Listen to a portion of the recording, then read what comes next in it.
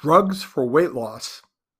Well, let's turn that question around. Instead of asking why you should use them, I think we should ask why not use them. Hey, everybody, it's Dr. Steve Pederuti. I've been practicing weight loss medicine as part of my primary care for 30 years. It is absolutely foundational to anti aging medicine that I now practice. You don't get to live to be your longest, healthiest life if you're carrying significant excess weight. One of my research colleagues summarized it thusly. He said, to put it simply, the skinny rats bury the fat rats. So, back to the drug issue. We know, and if those of you that have been following me for a while, you know that diet and exercise fail. They do not work. Diets fail because they're a temporary intervention in the face of a chronic condition. Yes, obesity is a chronic, relapsing, stigmatized, neurochemical, and hormonally induced metabolic disorder. It is not a failure of willpower or a failure of intellect. I've met many thousands of patients that have been struggling with weight. I could tell you to a person they've had enormous success in their lives, achieved great achievements. This doesn't happen out of sloth and a lack of discipline. It is misapplied discipline. We have to appreciate the fact that our body likes to grow fat. It protects us, it's energy. When we go on a crash diet, the last thing your body wants to do is give up fat cells. It'll shrink bone, muscle, organs, even your brain before it will sacrifice those precious fat cells. So, how in the world do we break this cycle if diet and exercise don't work and our best efforts don't quite hit the bell?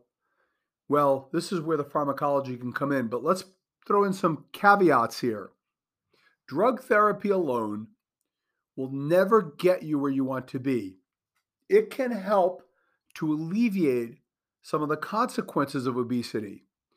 In order for a drug to make it to the market and get through the FDA, it has to prove that it's effective at reducing weight. That threshold, ladies and gentlemen, is 5% weight loss. Now I ask you, if you're a 5'4", 200-pound man or woman, and 5% of weight loss, let's see, that'd represent 10 pounds maybe? Yeah, 10 pounds. Would you consider that successful, going from 200 to 190? If the objective is to treat your obesity, the answer is no, that's not success. However, that threshold gets a drug approved by the FDA.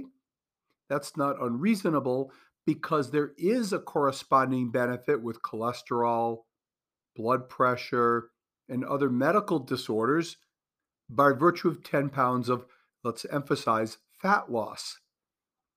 So, really, these weight loss drugs are misnamed. They should be called metabolic syndrome drugs because 100% of you start that drug, you're going to hit a wall. So, the solution to the problem is not to go to your family doc and say, gee, doc, I want that new drug just came out, Wegovy. I want that new drug that just came out, Qsymia. I'm obese. You should treat this. Not going to work. Worse yet, if you go online and purchase from an online doc and they ship the drug to you, these are profit-making schemes, folks, unless it has a sincere, fully developed nutritional behavioral change component. So if you want 5%, maybe, and bear in mind that drugs don't certainly work for everybody, not unreasonable. So then why use them? Here I am telling you to use drugs and then saying they don't work that great. Because, folks, it's like, oh, for you war historians, and if you're not, then I'll explain. In World War I, they had trench warfare, digging holes in the ground and hiding underneath them. I think it was the British invented the first tank. And the idea at the time was a tank is going to roll through these trenches and it's going to turn the course of the war. So off they launched these tanks and they found out they worked great. They drove right over the trenches and right back again, but had no impact because they needed to be combined with other aspects, specifically ground forces. Well, that's kind of like the drugs for weight loss. They are a piece of the puzzle. We call this a triangular treatment approach. There is pharmacologic agents on one leg of the tripod. There are nutraceuticals and supplements on another leg, and then nutritional behavioral change on the third. You bring them all together, and astounding things can happen. But this podcast is focusing on pharmacology. That tripod approach that I just described is what we do at Intellectual Medicine. And if you have tried and failed to do this on your own, then there's no better treatment available than that which we deliver through Intellectual Medicine. Now, if you can't get here, anybody that can hear my voice can follow Shannon Pederuti, NP, nurse practitioner. She has a nationwide reach. She can connect, treat, and engage virtually online, literally anywhere in the country. So I encourage you to consider that because, folks, this is a fight for your lives. So with regard to drugs, here's the old standby. Phentermine, it's been around for 50 years. This is a drug in a class of drugs that can stimulate the autonomic nervous system. It's sort of like a burst of adrenaline, if you will, and it shuts down hunger, and it can bump up metabolism, and it can make you feel full for a longer period of time. All right, so far so good. Typically a once a day drug. It's generic. It's super cheap. It's another drug in this class is phendimetrazine, and these are two agents that I use with frequency. I do not use them at the same time. It's either one or the other. I like them because of their cost effectiveness. I like them because of their safety. They've been around for 50 years. Now, they do have a stigma attached to them. Some doctors will tell you that they're addictive. They're not. They have a bad reputation because they hung out with other drugs like the black beauties and the amphetamines, right? These drugs are a molecular derivative of those, but quite different in their clinical effect. But when a drug has been around for 50 years, nobody spends money to get it relabeled. So it carries on that stigma. Anyhow, I think these drugs are wonderful adjuncts to the other pieces of weight loss. What are the side effects? Dry mouth, constipation, increased heart rate, possible increased blood pressure. However, usually we don't see that. Usually blood pressure tends to go down, but it does need to be monitored like any drug.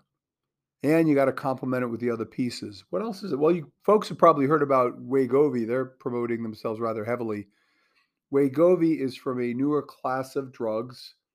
This class of drugs were originally designed to treat diabetics. The flagship in this class was Byetta. And we knew back then when it came out to treat diabetics, that's over 15 years ago, that it would help with weight loss. Then Byetta gave way and not gave way, it's still out there, but other drugs came to the market. Victoza was another agent in the same class. These drugs work by slowing down movement through the gut, so they make you feel full longer. They can lower insulin levels by making the insulin receptors work better. Insulin is a fat-growing hormone.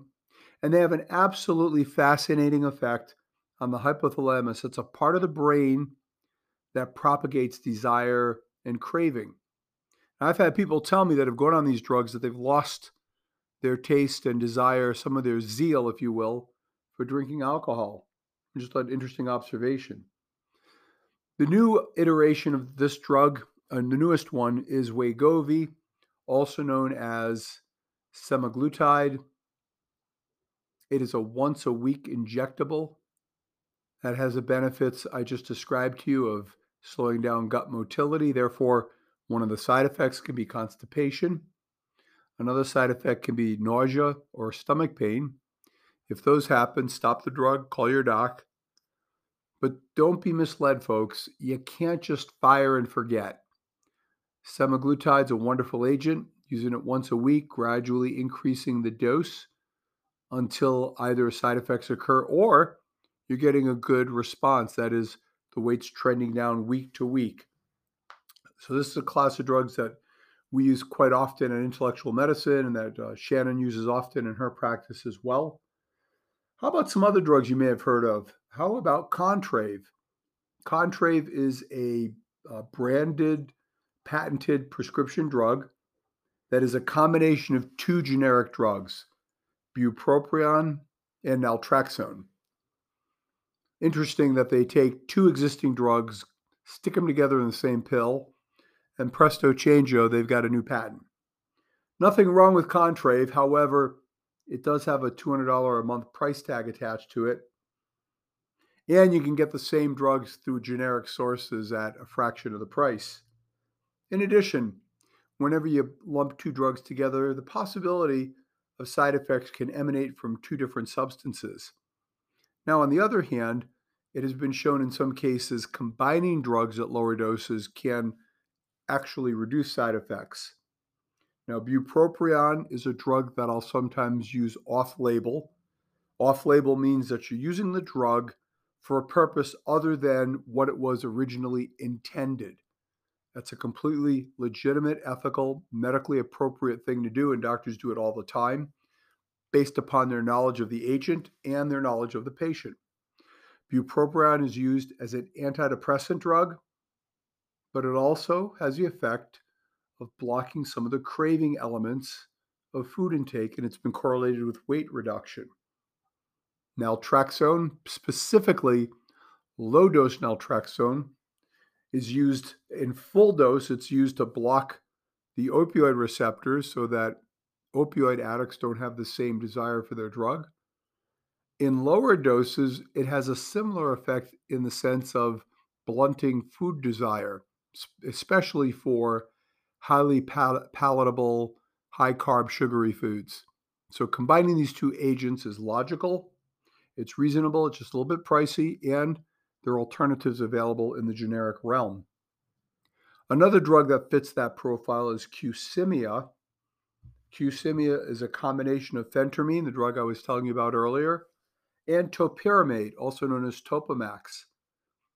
Topiramate is a drug that's utilized to treat seizures and migraines, and it has been associated with weight loss when taken on its own.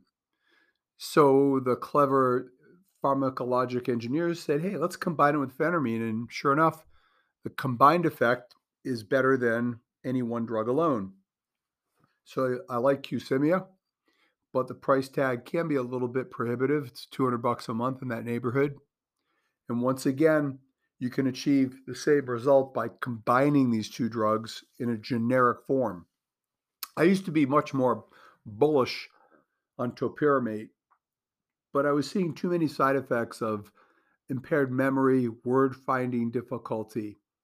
In fact, the nurses at the hospital dub it Dopamax because it tends to slow the brain.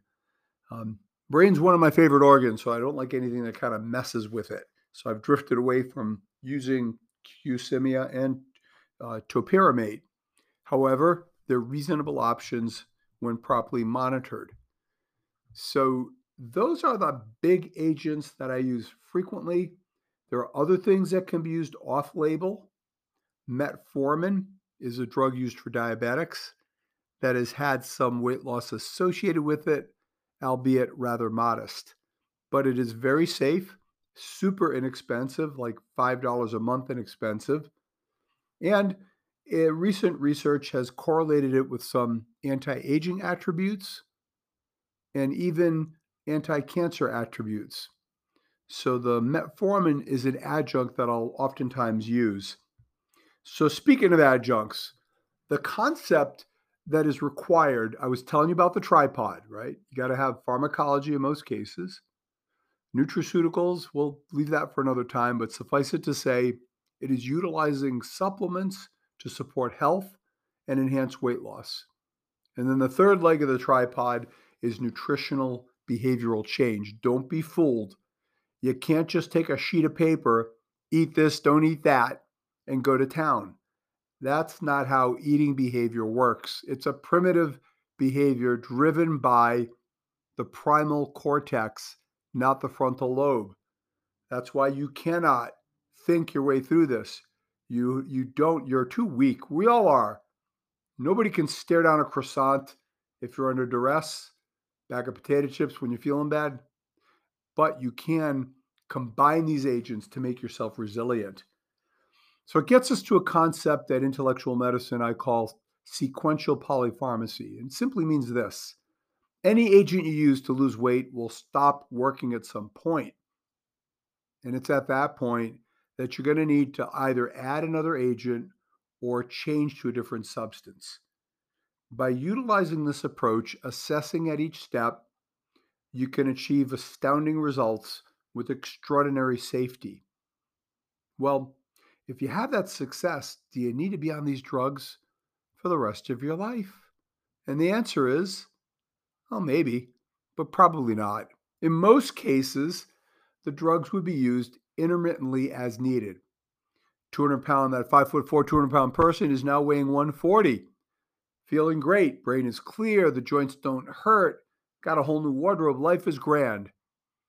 Well, you could back away the pharmacology, but you never stop treating obesity, folks. You never stop some type of follow up, accountability, and assessment by whoever's treating your obesity because it comes back 100%. It comes back with a vengeance. It comes back more than when it started. So the mistake that you want to avoid is hitting your goal weight, declaring victory, and suspending any consideration of future support or prescription. In my practice, we consider a 5-pound weight gain after hitting your target to be kind of a 911 moment, right? That's the time where you pick up the phone, you get in, and we consider, okay, let's look at what worked before and let's reintroduce it again. Pharmacologically reinforce the principles, the nutritional principles that are necessary to achieve success. These principles are against the grain of American eating and require reinforcement. That's why intellectual medicine has ongoing open-ended maintenance programs. And that's why Shannon Pederuti on her virtual worldwide internet approach has a similar aspect. Once you're there, that's true. It's easier to maintain that weight with the proper support. So, folks, pharmacology is underutilized in the treatment of the number one medical condition in America, which is obesity. It's underutilized. And when it's utilized, it's not often utilized to its full potential because it's not combined with the other pieces that are necessary. Well, I hope you found this a little bit enlightening, overviewing some of the pharmacology, how it's used and why. I didn't mean to make prescribing physicians out of you guys, but it's good to hear a perspective on these agents. Combining them is safe and often done. Using them is morally, medically, and ethically very legitimate and is not a sign of mental weakness. It's a sign of intelligent processing and problem solving. Well, folks, here's wishing you all 120 lean, fit, healthy, and active youthful years. I'm Dr. Pederuti, and we'll talk to you next time.